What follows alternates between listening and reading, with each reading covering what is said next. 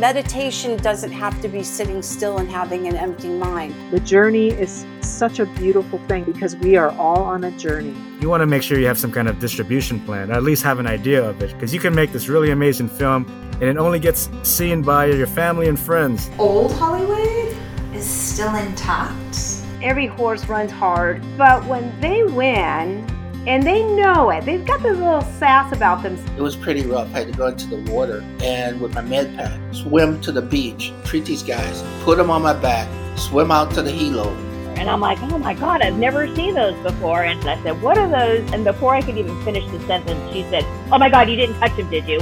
Even if monarchs go away and we never see one again, because there never will be monarchs again if they die out, it is just a little indicator of larger threats to humanity. My dad said, so what were you guys doing in the desert? And I said, we were taking nude photos.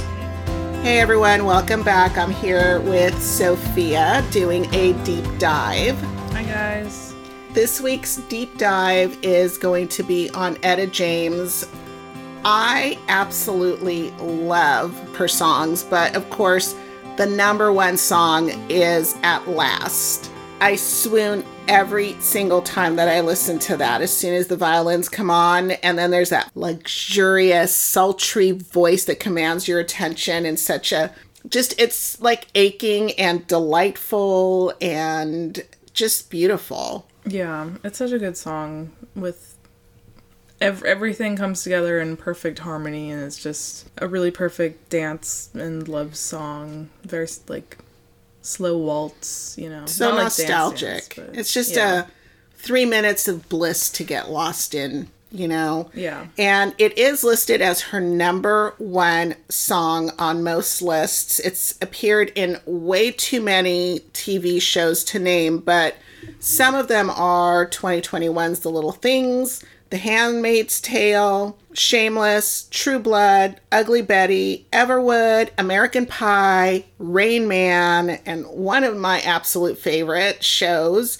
is The Good Place. Mm-hmm. I just love that.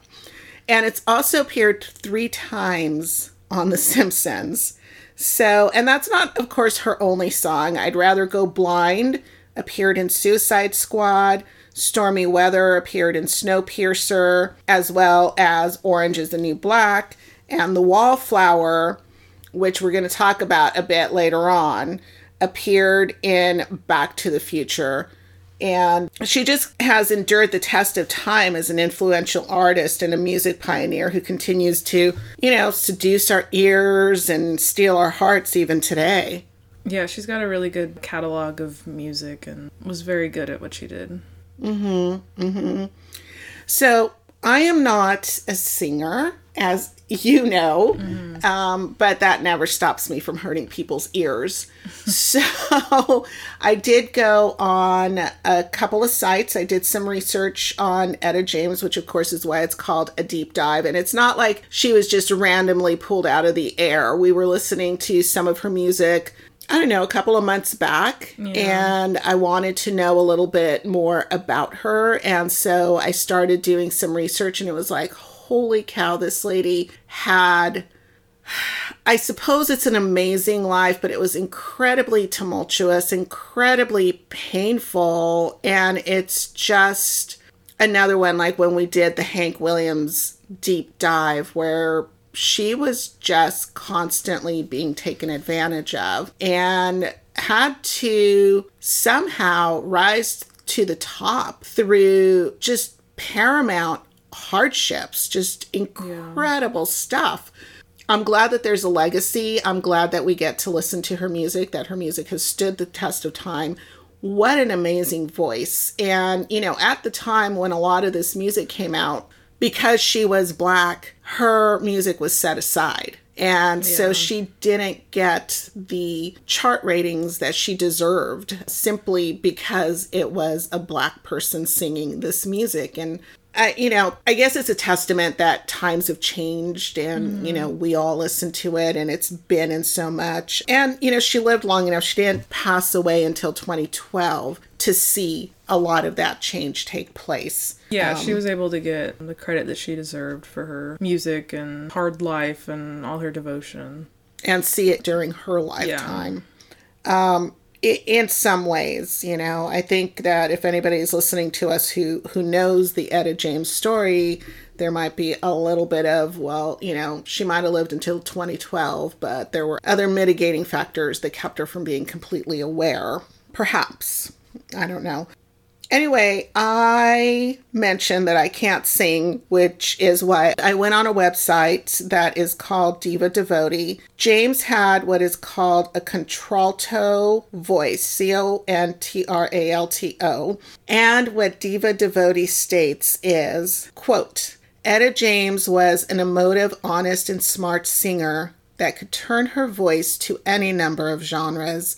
Her voice was dexterous enough to sing melisma and had the power to hold notes, but her real strength lay in her ability to interpret the music she was singing, expertly varying her tone, timbre, and delivery accordingly. So that has a lot to say, and I think it's just kind of like, there was just an ethereal quality about her sound. And what's interesting is that it seemed to rise really high above the hardships. You know, like when she sang, there was no problem in the world. Everything was right in the world. You know, her music made it seem that way. So she was born in the City of Angels, which is the perfect place for a musical angel to be born.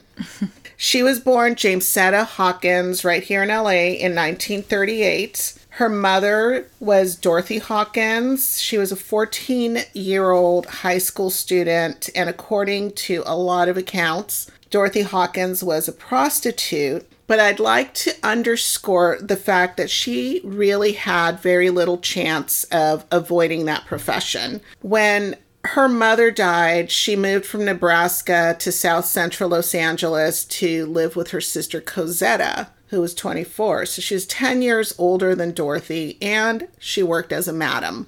Yeah.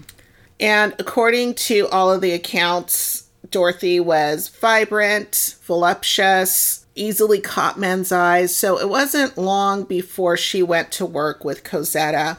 And, well, Sophie and I just drove through a really harsh, gritty part of Los Angeles yesterday. And it was, you know, it's probably one of the oldest places in Los Angeles. It's overcrowded and congested, traffic-ridden. Every kind of social ill, unfortunately, that you could think of is occurring there. In fact, when we were trying to get to the freeway, there was a huge line of traffic. It's one of those neighborhoods where you're going down the residential street and there's too many cars on this street already, narrow street, and traffic's just going through there, winding its way to the on-ramp of the freeway. So it's just, you know, very busy, very sooty, very gritty. And on several corners, there are girls. Mm-hmm. And their little tiny shorts and their little tiny tank tops with that sway back walk, talking on the phone, and they're just going up and down the block, shaking their butts and swinging their hair around and trying to make eye contact with the drivers as they go by. And they are really pretty young girls. And it is so heartbreaking to see that, because this kind of life is going to beat them down. Yeah, but they don't have very much choice in it, and they shouldn't be doing it, but the resources aren't there. Yeah, they don't have the ability to be doing anything else. Or they do, but the money is not there for a minimum wage job. It's just not going to support them. And I don't think it's just a financial issue. I think it's like a super complicated issue because I'm assuming they have pimps. You know, we didn't get out of our car to talk to these girls. But there was an ad that said, what did it say? I don't know. You're the one that saw it. No, you saw it. You read it. Oh, there was. And oh gosh, we passed this huge billboard on a bus bench, and it had a girl with two black eyes that looked like she'd been crying, tear-stained face. She looked tired, scared, and it said, "Your pimp won't care, but we do. And it was the Children of the Night Foundation. So I had never seen that billboard before, but when you start seeing those kinds of billboards and then you see the girls, you realize why those are there. It's just, it's a super complicated situation. This is the life that Cosetta and Dorothy lived. And Dorothy got pregnant when she was 14. Etta never knew who her father was or even who he was for a long time. And I don't think she ever really knew who he was because her mom regularly would brush her off whenever she came in to ask. And one night he appeared on TV and he was known as Minnesota Fats, who was a famous pool player of the time. And, it's really funny because he never won any tournaments or anything, but he was just a huge entertainer. He was on TV. He was at all of the pool tournaments. He was on the radio whining and dining with the bigwigs of that time period. And his real name was Rudolph Wanderone, I think. I'm probably butchering it because the first time I said Wonderwan, and it's Wonderwall. Wonderwall. It's Wanderone. I like Wander On. He was Swiss. That's a Swiss last name. I'm not exactly like Vanderon. Vanderone. Vanderone. That sounds more French. Vanderone. It's like French Italian. Yeah. Vanderone. I just thought of Zero on Holes, the Curse. Oh. What was their last name? He had an interesting last name that was something like that. Like it was... because they're like Italian-American. Was it Italian? I feel like it was Turkish or something. You mean Zero or Shia LaBeouf? Maybe it was Shia LaBeouf's character. I don't even know what his name is. Zeroni. That was Zero. No, Madame Zeroni. Oh, yeah. Wasn't Zero that Zero? Is her like great-great-great-grandson. Yeah, Zeroni. Wanderoni. Okay, that's Wanderone. His real name was Rudolph, but he went by Minnesota Fats. And Etta James actually met him in 1987. And according to her autobiography that she wrote in 1993, that's called Rage to Survive, the Etta James story. I just love that she wrote an autobiography and was able to tell her life story in her way. I'm going to have to read it. He neither confirmed nor denied his paternity, and he said that he just didn't recall what was going on in his life at the time of her conception, so he couldn't verify it. And so she was born in 1938. This is 1987. Yeah, so she was born in the Great Depression, right before World War II. Yeah. So there was a lot going on in the world, and, he was just a John to Dorothy, and who knows how many times he engaged in this kind of activity, and Dorothy never reached out to him to say that he had a child. So, by the time that Etta James meets him and starts talking about this, he's like, well, maybe not. I don't know. I don't know if he remembered Dorothy or not. Probably not, which is sad because she was 14, so like... I don't want to think about the implications of that, but, It's been a sad issue forever. Yeah. Since the beginning of time, basically. And it continues to be. Dorothy was sent to a reform school, and a mechanic that was named Al Anderson was charged with statutory rape, and the hospital listed him as the father. And in the meantime... while Dorothy's in this reform home, Cosetta and her husband James take Etta in. Now, there are a lot of James here because she was still named Jamesetta Hawkins at this time, and she's being taken care of by a man named James. And they ended up traveling across California for whatever reason. They ended up in Sacramento, and then they came back to South Central to reunite with Dorothy after she was released from the reform school. But, of course, Dorothy didn't have any resources, so she continued to prostitute herself, and she was such an infrequent presence in Etta James' life that Etta referred to her mother her entire life as the mysterious woman. Yeah. Which is so sad. Like, your mom isn't there, but also she was so young that it's like, how can she really mother you, And there was no father figure. Yeah. And so this continued to happen to Etta throughout her childhood, really. is that she would be just handed over to family and friends, like, take care of her. And she was actually given at this time to an elderly couple, Lou and Jesse Rogers, to be cared for. They lived upstairs from the Hawken house in the same apartment complex, and Etta referred to Jesse as Sarge. Again, this is South Central. It's a very low income neighborhood. These are Black families living in a time where... Wartime. Well, they're living in wartime, and also Jim Crow laws and all of those hardships, that we are privileged, when we talk about this. White privilege was something that was going around a lot. It was like this hot phrase during 2020, especially in 2021. And I don't think that it's exclusive to whites. I think that the white population definitely has this privilege. I mean, there's no way to deny it.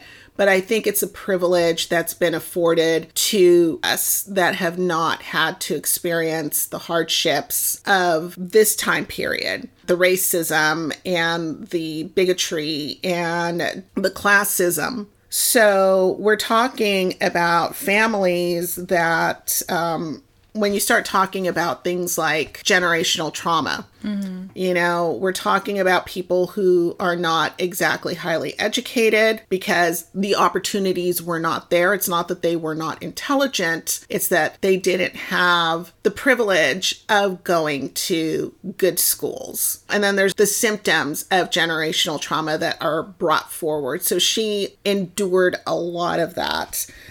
Jesse Rogers was not a nice person. He was an alcoholic. I didn't do enough research on him, but he was definitely not the best father figure. And listening to this, that she was pretty much doomed from the start. But Etta James was a singing prodigy, and it was perhaps the light that could have saved her from a really hard life. But again, generational trauma is so complex, entrenched. It's, like a lot of times they'll say things like, you can take the girl out of whatever, but you can never take the whatever out of the girl or the boy.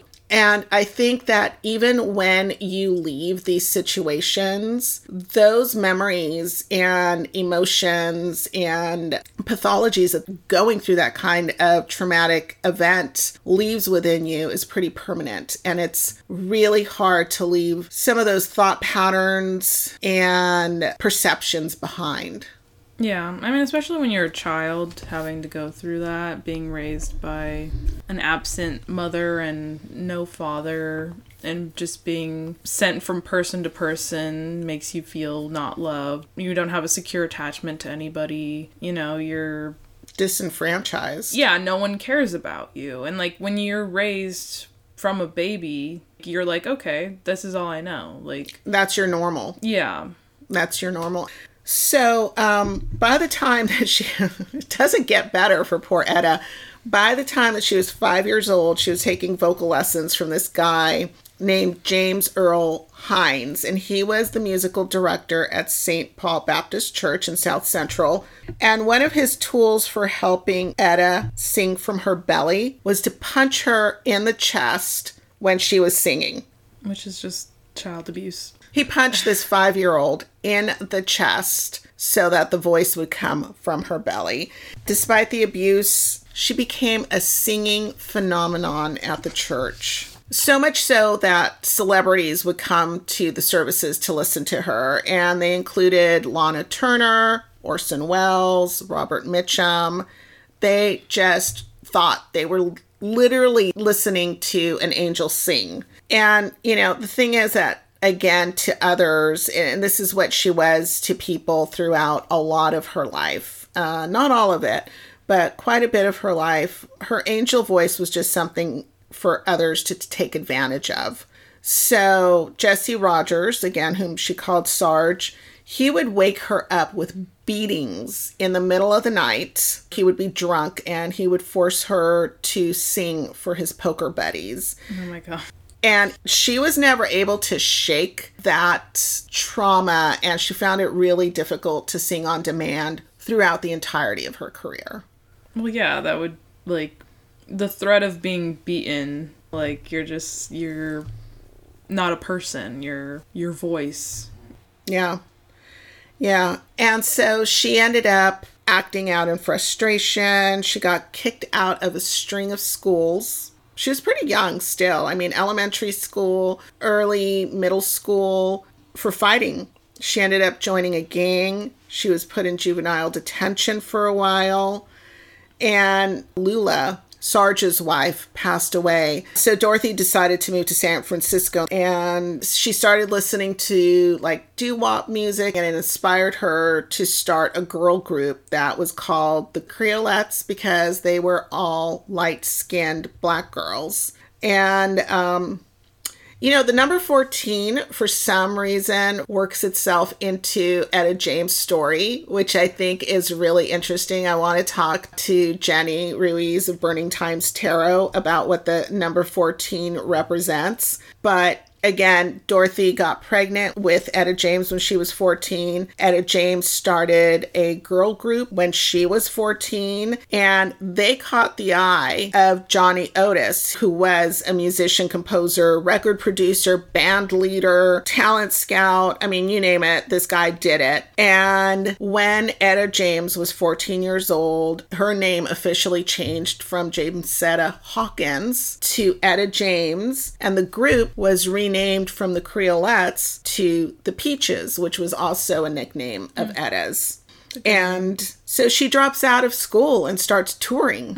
And Otis produced and co-wrote her first hit, The Wallflower, which is also known as Roll With Me, Henry. But they had to change the title because they were worried about the censors due to its sexual connotations, like Take Me to Bed, Henry. Oh. But it ended up hitting number 1 on the Hot Rhythm and Blues track charts in 1955, which allowed the Peaches to get an opening spot in Little Richard's national tour.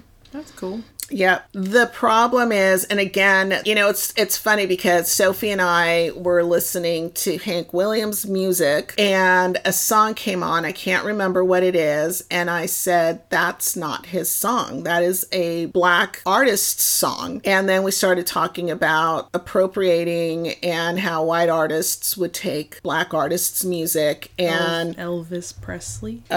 And there were no consequences for it. Well, this happened to Etta James as well while she was on tour with Little Richard. Roll With Me, Henry was recorded by Georgia Gibbs. And Gibbs' notoriety comes from appropriating songs that originated with the black rhythm and blues community and making them her own. So her version was exactly the same as Etta James, but it was called Dance With Me, Henry. And it went to number 1 on the Billboard Hot 100 charts. And Etta was infuriated by this because nobody was listening to her original. Yeah. Well, there was no way to know that she had done that at that time. Because there's no internet, no books that are like, oh, this song is actually this song. It's like you would only know by picking up a record and listening to it and going, oh my God, that song that's on the radio is actually not hers, but Etta James's. And it was a time when society was not picking up the black records. Yeah. The majority of society was not picking up those black records, so it just wouldn't have been known. Mm-hmm. And she was hot about that. So while she's with Johnny Otis, she ends up meeting Big Jim Wynn, who is Otis's saxist, and Jim Wynn becomes her legal guardian because she's still under 18. She's still a minor. I don't know what happened to Dorothy after Etta James went on the road. I don't know. Again, I'll have to read that autobiography.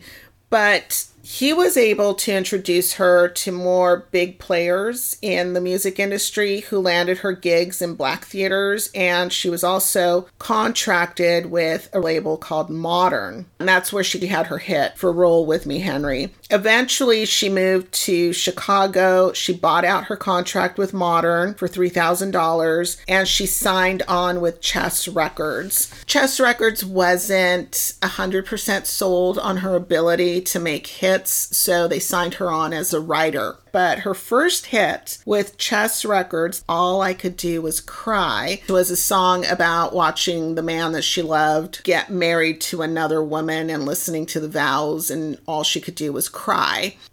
You see how society molds us? Yeah. She didn't get any financial gain from that, even though it became a hit, until her next song, the amazing At Last.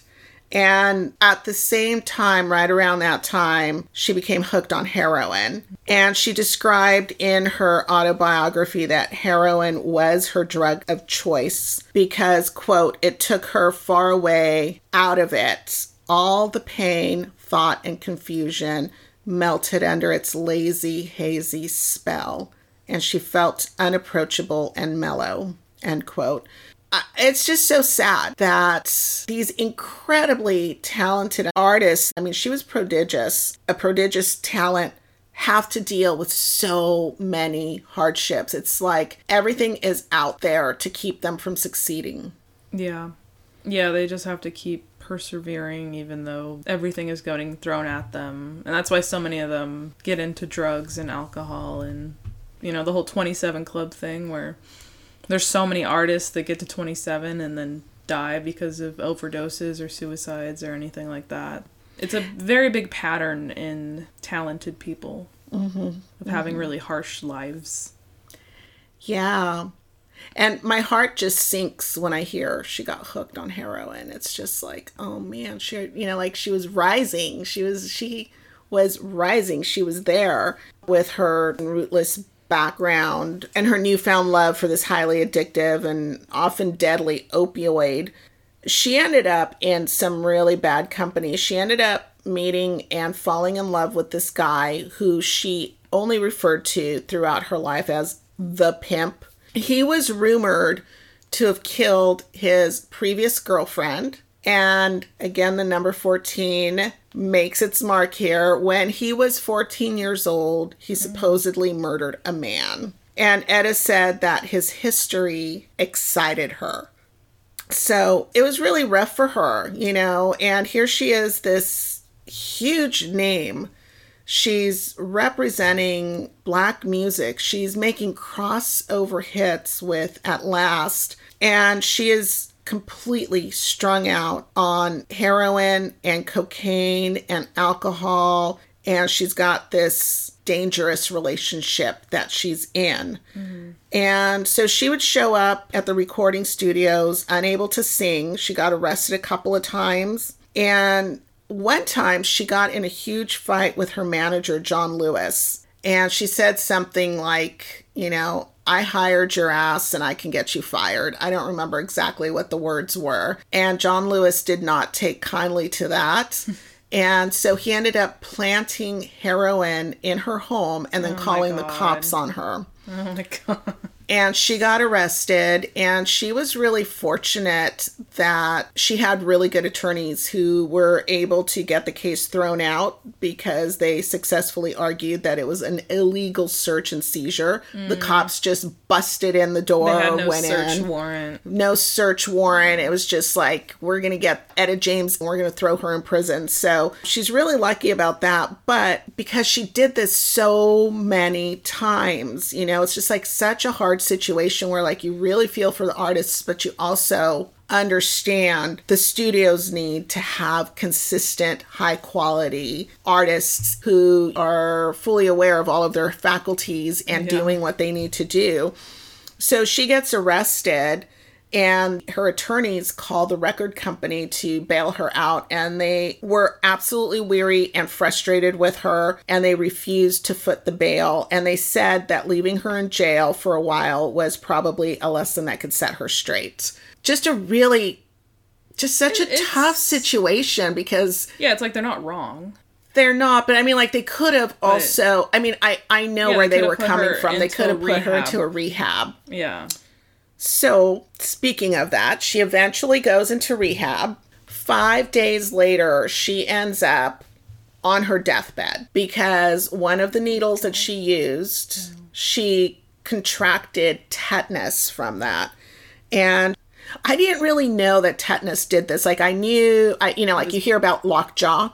And you know that it's bad. Like you don't want to get tetanus. Like go and get your tetanus shot. That is super important. But she was completely paralyzed, and then she started having these uncontrollable fits of seizures where her body was bending over backwards and then just racking her forward again, and just these horrible contortions that she was going through. They literally thought she was going to die. When she finally leaves the hospital and the rehab center, she is only the second person in the state of Illinois to have survived tetanus. Wow.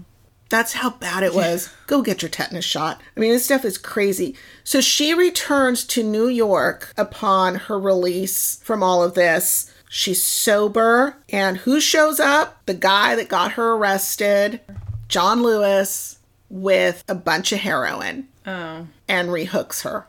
Why? That's a good question.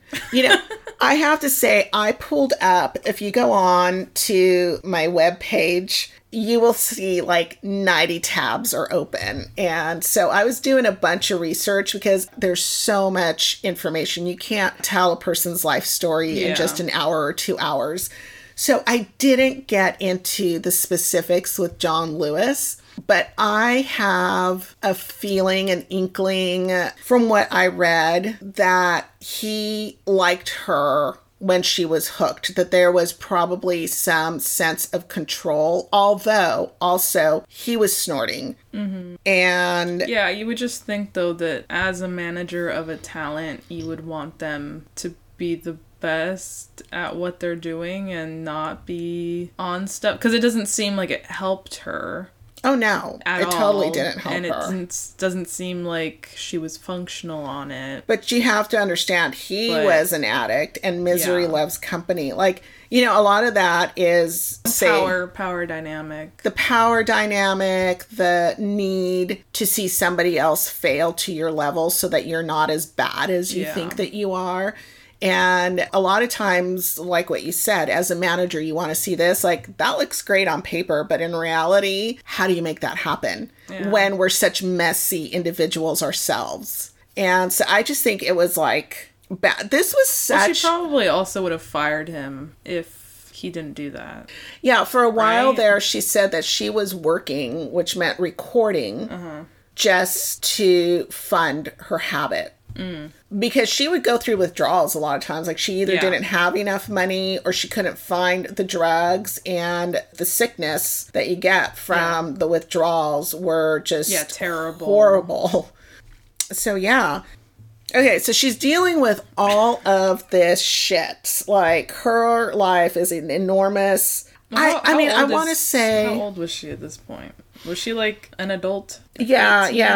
Yeah, she was probably in her late 20s or so, because she was 30 years old when she had her first son, or right about 30 years old. And I was about to say her whole life was a shit show, and it was in many ways, but also she had all of this talent that was allowing her to have a sense of hope, and she was making hits. She was still making hits at this time. Like, her album At Last came out during this time period. She had some big hits, but she was still with the pimp, as she referred to him, and like, he behaved like one, basically. And so he was constantly physically, emotionally just damaging to her, and he ends up beating her so severely that she ends up in the hospital. And this time she did press charges. It's unknown if he was ever convicted. He ends up leaving her life, thank God. But shortly afterwards, she finds out that she's pregnant with her first child, Donto. And she did have a second son, Sameto, from another man. So Donto was born like in 1968, somewhere around then. So both of her sons grew up to be musicians. They played with her at various concerts later on when, of course, they were adults. But like, during this time that she's dealing with all of this stuff, she continued to produce hits like Tell Mama, which charted at number 10 in 1967 for the R&B singles charts, and number 21 in 1968 for the R&B albums charts. And that album includes one of my favorite Etta James songs, which is Fire. I mean, it's just such a great song. Yeah. You know, like it comes on and you are alive. It's a great workout song. It's pretty awesome. So I guess one of the sort of saving graces is that she married a guy named Artis Mills in 1969, and they remained married right through her death in 2012. Mm-hmm. They didn't have children. Oh, you know, one of the things I forgot to mention is that while Dorothy was in reform school, she was forced to have her tubes tied. So she never had any other children. Etta James had 2 children, and then she married Artis Mills, and that just reminded me of that. Which just, you know, the whole being forced to have your tubes tied. It happened a lot to marginalized communities because people don't want them having kids. It's like forced castration? Is that the right word? Well, castration would be the male counterpart, but yeah, it was forced sterilization, I think is the right word. And it just reminds me of, remember when we went into the Museum of Death? Correction, it is called Psychiatry and Industry of Death Museum, and it is located inside of the Citizens Commission on Human Rights building in Hollywood. So there's this museum that is run by the Church of Scientology in Los Angeles, and everybody needs to go to it. You will not be proselytized to by the Church of Science community. And in fact, a lot of psychology professors and instructors will send their students there because it's got some really dark but historically accurate, and some that you have to take with a grain of salt for sure. Yeah. But it does have some historically accurate documentation of what would happen in the name of mental health going way back. I think the first thing that we saw when we went in there, it's been a while, but we went in there and there was a chair that had shackles. You know, your arms would be shackled to the armrests and your legs would be shackled to the bottom, of course. You know, there was a strap that went across the chest, a strap that went around the neck, and you were forced to stare at a wall. Mm-hmm. And if you screamed and stuff, then they would gag you. Yeah, I mean, it's torture devices, essentially. Essentially. There's just like so much crazy shit like that. But there were 2 things that this forced sterilization reminds me of that was going on back then. Well, really 3 things. So one of them was that forced sterilization was one of the things that people that were deemed to be mentally inferior, ill, whatever it was, had to undergo. Yeah. Many times against their will. And another thing was the frontal lobotomies. This actually happened. It's so nuts. When you go and you learn about this stuff, you're like, what the hell, America? The lobotomy being Nobel Prize in science, like the lobotomy. It's crazy. It's crazy. Like One Flew Over the Cuckoo's Nest. And so then the third thing I'm thinking of, ice baths and forced to stay in there and in these ridiculously cold, horrible conditions. It's not what, you know, I know that now, like the Wim Hof method and all of that shit, everybody's like, plunge me into the ice. Let me see how long, you know, all these challenges of how long can you stay submerged in freezing temperatures. Yeah. You're going in willingly. Like somebody has sat down and explained to you all of the benefits of this. Back then, it was like you were in a dark room getting plunged into ice, stripped down against your will type of thing. And so anyway, that reminded me of that museum. But like I said, if you go, it's also free. You don't have to give money to the Scientologists. Nope. You do not have to give money to the Scientologists. They also have free parking there. And then, you know, you can go off and walk down the Hollywood Walk of Fame and find Etta James has a star there at 7080 Hollywood Boulevard. Go find her star.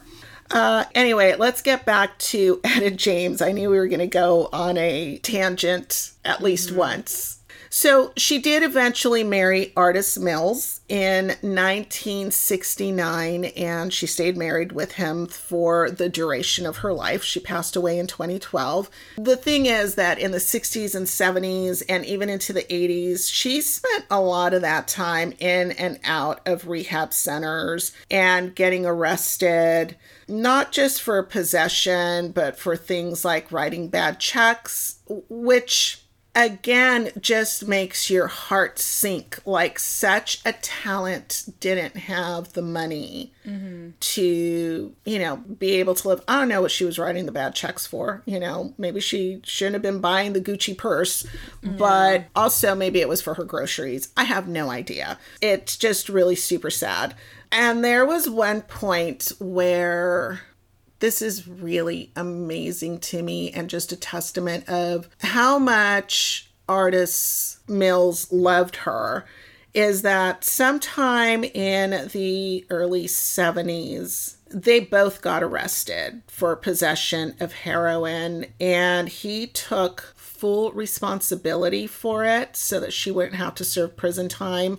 He spent 10 years in prison for that. He just said, it's on me. Etta didn't have anything to do with it. He was released in 1981. In 2010, she ended up hospitalized for a super bad MRSA infection. And MRSA is methicillin-resistant Staphylococcus aureus infection, which is basically a strain of bacteria that doesn't respond to antibiotics and could be really deadly. At that time, her son Donato also said that she had been diagnosed with Alzheimer's 2 years prior to that, so 2008, which is why I said earlier on that she had some awareness, but I don't know that she had awareness all the way through the time that she passed away. I don't know how bad the Alzheimer's was. A year later, so this is 2011, she was diagnosed with leukemia, and she ended up dying at the beginning of 2012, January 20th is when she passed away, and she was 5 days short of hitting her 74th birthday. And at her funeral, Stevie Wonder, Christina Aguilera gave musical tributes, and like I said, she is buried at Inglewood Park Cemetery, and her awards include 6 Grammys, and inductions into the Rock and Roll Hall of Fame, the Rockabilly Hall of Fame, again, a star on the Hollywood Walk of Fame. She has like a total of 30 awards and recognitions. It's really an amazing, amazing life. Wow. And so, like I said yesterday, Sofia and I went to visit Etta James' grave. She's buried in a marble mausoleum. They're outdoor mausoleums. They do have indoor mausoleums. They have some, like, cemeteries are some of my favorite places because they have some amazing graves there. Well, they were meant for people to hang out at. The first person who made cemeteries that. I went to there's one in New York, in Brooklyn, that me and my cousin went to, and it was like one of the first cemeteries that were built with the really big green pastures and the grave markers, and it was like cemeteries were meant to be a place for families to hang out with, like a park type environment. And I feel like the Inglewood Park Cemetery, it's like that. It's like a place where it's very pretty. I would walk around there. Yeah, you're right about that. I wish Brooke was here. I wish Brooke Applegate was here because she worked for a Victorian museum for a really long time. And one of her favorite aspects of Victorian culture was their death rituals. And there's actually, I was just thinking about this woman who I think is from that time period, Florence Irene Ford from Natchez, Mississippi. She was 10 years old, was really petrified of storms. And so when her grave was built, the mom had a staircase built that would go down into the ground to her daughter's grave so that whenever there was a storm, she could go and sit beside her daughter, you know.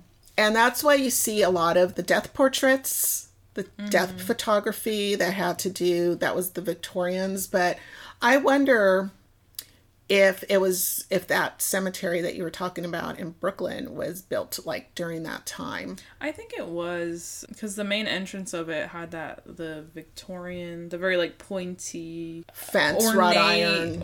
It was like a building. Like their like front building where you like drive through. Mm-hmm. And then they also had underground like catacomb type areas. Yeah, that's interesting. I mean, cemeteries are just interesting, period. You know, when I was in Austria specifically, I'd never seen such gorgeous cemeteries in my entire life.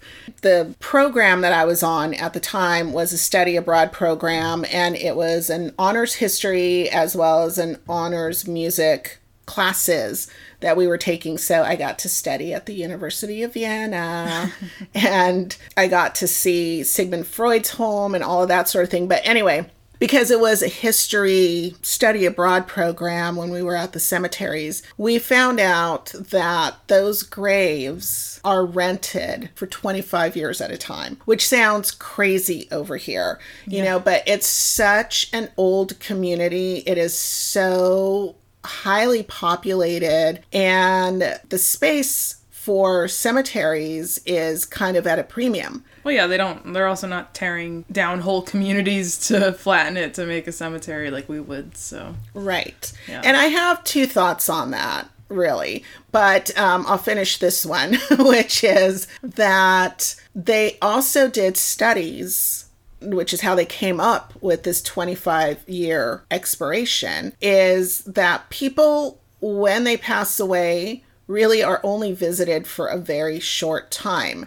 And they felt that 25 years was the high end of visiting family and friends, because then they either move away, they start dying away, right? You know? Yeah, eventually you'll die after your family dies. Yeah, they start occupying the spots on either side of you. And the family does have the option to lease it again for another 25 years. I shouldn't use the term rent, but really it's a lease. And let me tell you, because of this, they come in and they make these graves immaculate. They have little miniature gardens on them with little solar lights that light up at night and fairies and just some of the most creative, beautiful, artistic visions that you could imagine. They're really, really beautiful. And, you know, if your family decides that they're not going to lease it for another 25 years or nobody's come around to see you for a while, then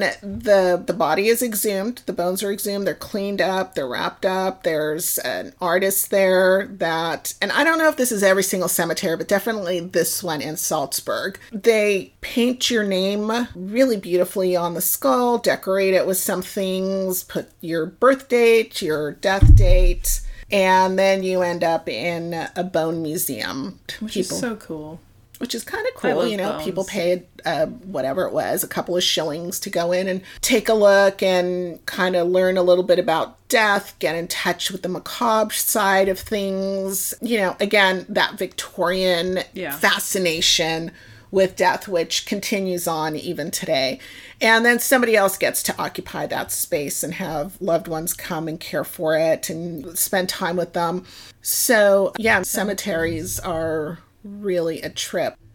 And the second thing that I wanted to say about that is, or, you know, when you were saying like we would completely flatten an area and turn it into a cemetery, is I think you and I were hiking right above a cemetery one day, and I looked down. It was like this busy road, and it's suburban-ish enough, you know. It's not like we're in the heart of LA or anything where we were hiking at. And I looked down, and beyond the cemetery was all of the smokestacks from the refineries, like refineries stretching out forever, the port of LA, you know, and all of its industrial mechanisms and stuff, the ships coming in, the bazillion containers, the cranes, the 110 freeway full of traffic.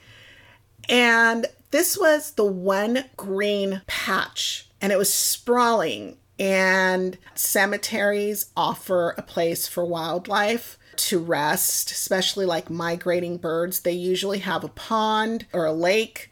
They have lots of trees, lots of greenery. And I know that people go in and they visit, and so there's cars and all of that. But it's a very quiet area. Yeah, but that also could have been a forest and not houses, and then they cut down a bunch of trees and flattened. It's it's the same thing as like golf courses where, I mean, it's not exactly the same as a golf course, but it's similar where it's like they could have just put buildings there, but they also put greenery there. I don't know. I think it's the fact of like modern life. Well, yeah, but if I would totally rather have a cemetery than a high capacity residential 6-story building with, 3,000 units in it. But I'd also rather have a forest than a cemetery. Yes. I mean, if you're looking at it in categories like what's best, what's worst, and all of that, yeah, of course you'd rather have a forest, but the forests do tend to get chopped down, or the green areas tend... we don't care about them. Because the developers come in and, developer drives through and says, hey, I want to put a strip mall in there. And there goes all the greenery. Whereas that can't happen because there are loved ones that are buried among this greenery. But they do find like old burial grounds while they're trying to do construction, and then they... Yes, because we were jerks and took it away from the Native Americans and didn't really care. Don't you think about that'll eventually happen to the... No, because I think that a lot of those Native American burial grounds were destroyed during a time when the missions were being built. Junipero Serra, when he was enslaving and raping and killing people in the name of God, he didn't care. I mean, not him, but the church through him did not care. And there are laws, and like we have advanced beyond that. We have much more awareness, and things aren't perfect. Things are definitely not perfect, but I don't think that any of the cemeteries that are near us are going to be covered up and have buildings built on top of them, because stuff stops. You cannot build a building until whatever population it is remains that they find, until living people of that population come and take a look at it, and scientists and everything has to be dealt with very respectfully, with great care and homage to the people that had been there, and this terrible thing that they've been like covered up and mistreated. All of that has to be taken care of before, and maybe even if, you never know, you might not even be able to build on that site once you find a burial ground underneath it. So I don't think that there is going to be a rush to cover up cemeteries. Yeah. Because it just stops everything. It's so interesting when we were in Korea. You walk down the streets, and it doesn't matter what street you're on. Like when we walk through the hospital, there's even like this whole entire archaeological site. They find something and they're like, this is the remains of either, they find part of a building, or they find remains of a royal member of one of their dynasties from the past. And all of a sudden there's like a monument that's built right there. There's glass boxes put over the area so you can look down and see whatever it is that's poking up through the soil. There's information plaques that go all around it.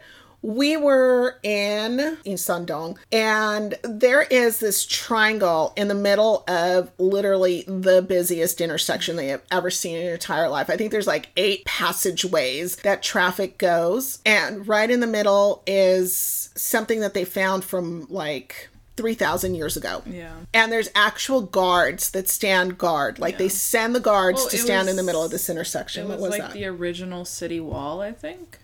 It was preserved or something like that. Yeah. But yeah, it was like the original city wall for Seoul. And yeah, it was like 50 feet wide or something, like in the middle of an intersection. Yeah. And they had 3 guards on each side guarding this, and this beautiful tiger inscription on the ceiling of this tunnel. So, things are built around these things. People care about history. And I think that people still care about preserving and protecting ancestors. Yeah. Yeah, but it's just like in America, we always bulldoze buildings, so they never even get enough history to keep them around. Or we'll be like, oh, put a Walmart there, you know? And you're like, cool.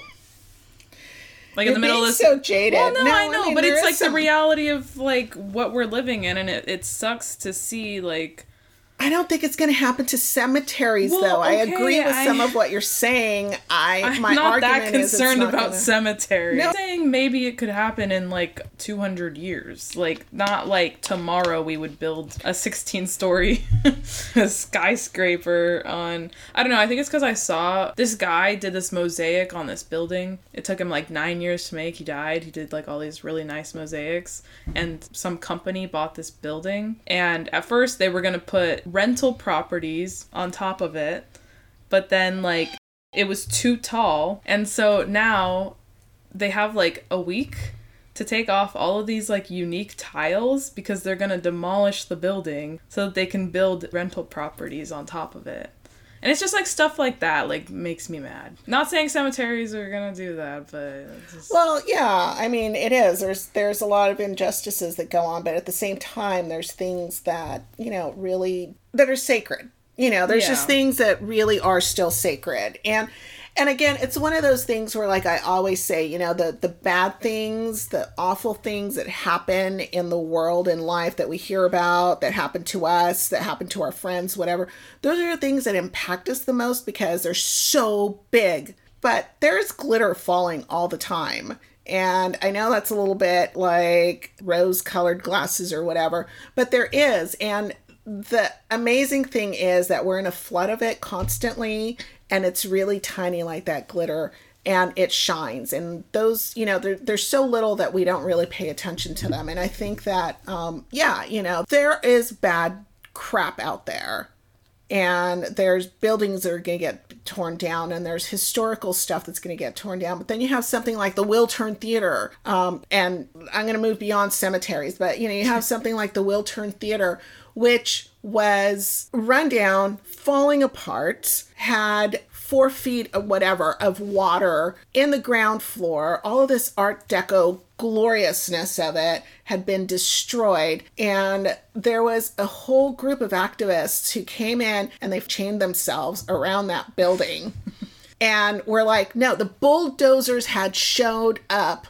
The wrecking ball was going in, and somehow they managed to save it. And how many concerts have we gone to there? You know? So there's people who care about this historical stuff, and it's always like, you do have to balance those things, because I think we can get stuck so much in that miasma, or whatever you want to call it, of just that jadedness of, oh, well, look at what happened here, and look at what happened there, and look at what happened. And then you beat yourself down because you think you're never going to be able to win. And then it's like, well, hold on. Let's look at what happened to the Wiltern Theater. You know, I mean, like the $1 Million Theater, all those amazing theater houses that you see in downtown Los Angeles that are still standing because people cared. And I think that things do happen, and they move at paces that are really fast, you know, too fast for them to be stopped, or you can't get the big enough group to make a difference, or whatever. That's always going to happen. But then there are going to be the times where there's plenty enough of people that are going to come in and go, no, we're not going to put up with this. Like, this stops right here. And I just think that it's such a crazy story to me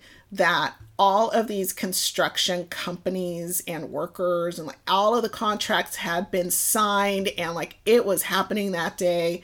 And this group of people was able to go, no, it is not ever happening. And they were able to rebuild it.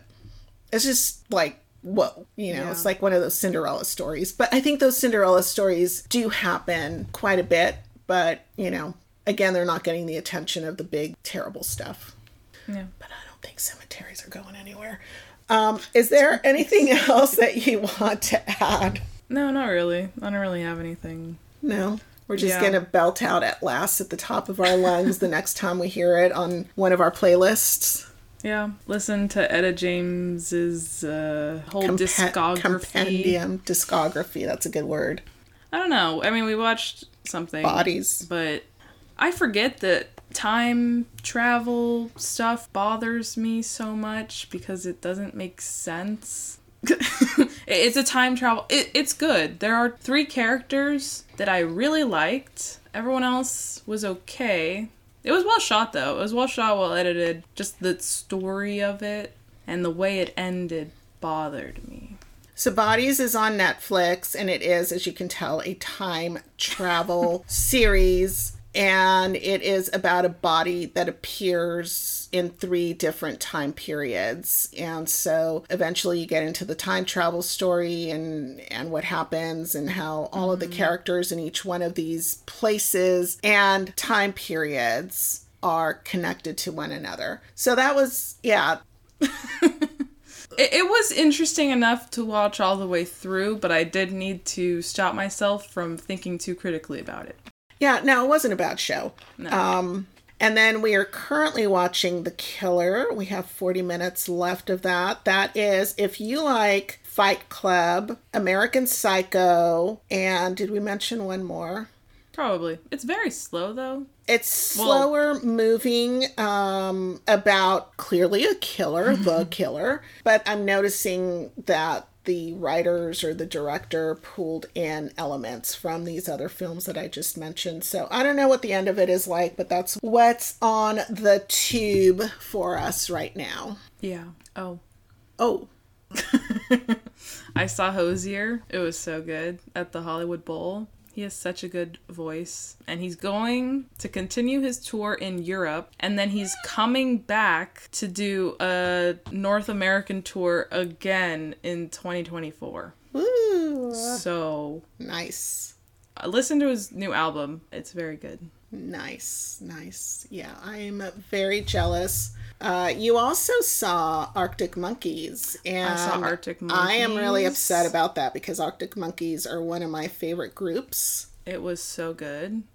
I really like the Forum. I feel like the Forum is a very good place for bands who are very like theatrical, and it's a very good place to go to if you want to be pretty close to a band. I feel like the Hollywood Bowl is more for like sound, because sometimes you do sit pretty far away from the stage and it's a bit difficult to see, but I feel like the Forum is a very good place to see a really good band. And almost every seat is good. Yeah, almost every seat is good. They even have like a secondary stage sometimes, or they have like extended out onto the floor. Like, oh yeah, when we went to see Maná, they had that second stage. Yeah. And then La Residencia Los Angeles. When we saw 30 Seconds to Mars. 30 Seconds to Mars commanded the stage. Jared Leto is just amazing. Yeah, he, not a great person. Do you know, he's not, but do you know Jared Leto just became the first person to legally climb the Empire State Building? Does that make you sick? He's such a narcissist that it fuels my rage. But I will say that concert was like one of the best concerts I'd ever gone to, because it was so like absurd. Like, he came down in a box. And the box lifted up and he was on the stage. Like, it was crazy. He was like a Sofia on there. And I also saw the Taylor Swift movie concert. So good. Like, she is so amazing. She did like her Eras tour. She is such a good dancer and a good performer, and she has so much music that is just like amazing. But yeah, amazing. Arctic Monkeys was so good. So Sophie's got this great social life going. We just went to downtown Los Angeles last weekend. Got to go for my birthday. I did have a birthday. I think I mentioned that before, but apparently it is continued. The party continues. It's birthday month. Not that I'm making it birthday month. No, you know what? I really dislike the idea of a birthday month. I think it's really nice that, you know, when a friend or a family or whatever is like, let me take you out to your birthday. And of course, you can't go out to 13 dinners on your birthday. So they do get spread out. But the whole I feel like you get the week before your birthday and the week after your birthday. You get like 15 days. You get like 2 weeks. You can do whatever you want. No, that seems like enough time. No, I just think it's absurd. But we did go to downtown Los Angeles. I am not having a birthday month. Did not choreograph it. Popular belief. Contrary to Sophia's belief. But we went to downtown Los Angeles, went to the Central Library. I have posted on social media about that, as well as Engine Company 28. And I highly recommend, again, talking about Art Deco, opulence, and amazingness that is here in Los Angeles is at Central Library. I don't think enough people go there. And it's very pretty. One of the big tips is that if you park underground and get your ticket validated, it is only $1 to park there. And with parking being at a premium in downtown Los Angeles, the cheapest and parking being you can like get. outrageously expensive in some places, it's such a gift. The building, I think, was built like in 1938. It is an Art Deco gem with Egyptian influences, and I think it was like 1986 or something that there was a fire and a huge portion of the library burnt down. At first, there was some hesitation and pushback about rebuilding, and then it ended up getting rebuilt. There's a whole wing, which is the Tom Bradley atrium wing that was put in there. It's just really airy. 1986, I think, is when it was put in, and it's got these amazing chandeliers, just a lot of sculptures and beautiful grounds and just spectacular. As you can tell, I can't quit talking about it. And then Engine Company number 28 is a restaurant. It's housed inside of a historic engine company fire station. Amazing food, amazing service. Everything was just really good. Yesterday we went to Manhattan Beach. For your birthday. Again, for my birthday. Well, I mean, it wasn't real. I guess that was part of it. It was a birthday lunch. It was a birthday lunch. And we ate at the Kettle, which is always a great place. They're open from 5 a.m. till 12 a.m. every day. And they have like 12 pages of menu. So whatever you want. It's always good. It's not really 12 pages, but it kind of is. It kind of is. It feels like it. Whatever you want. If you are hungry at 5 o'clock in the morning or at 11 p.m., go there, and you're over by the beach. Oh, at Disney.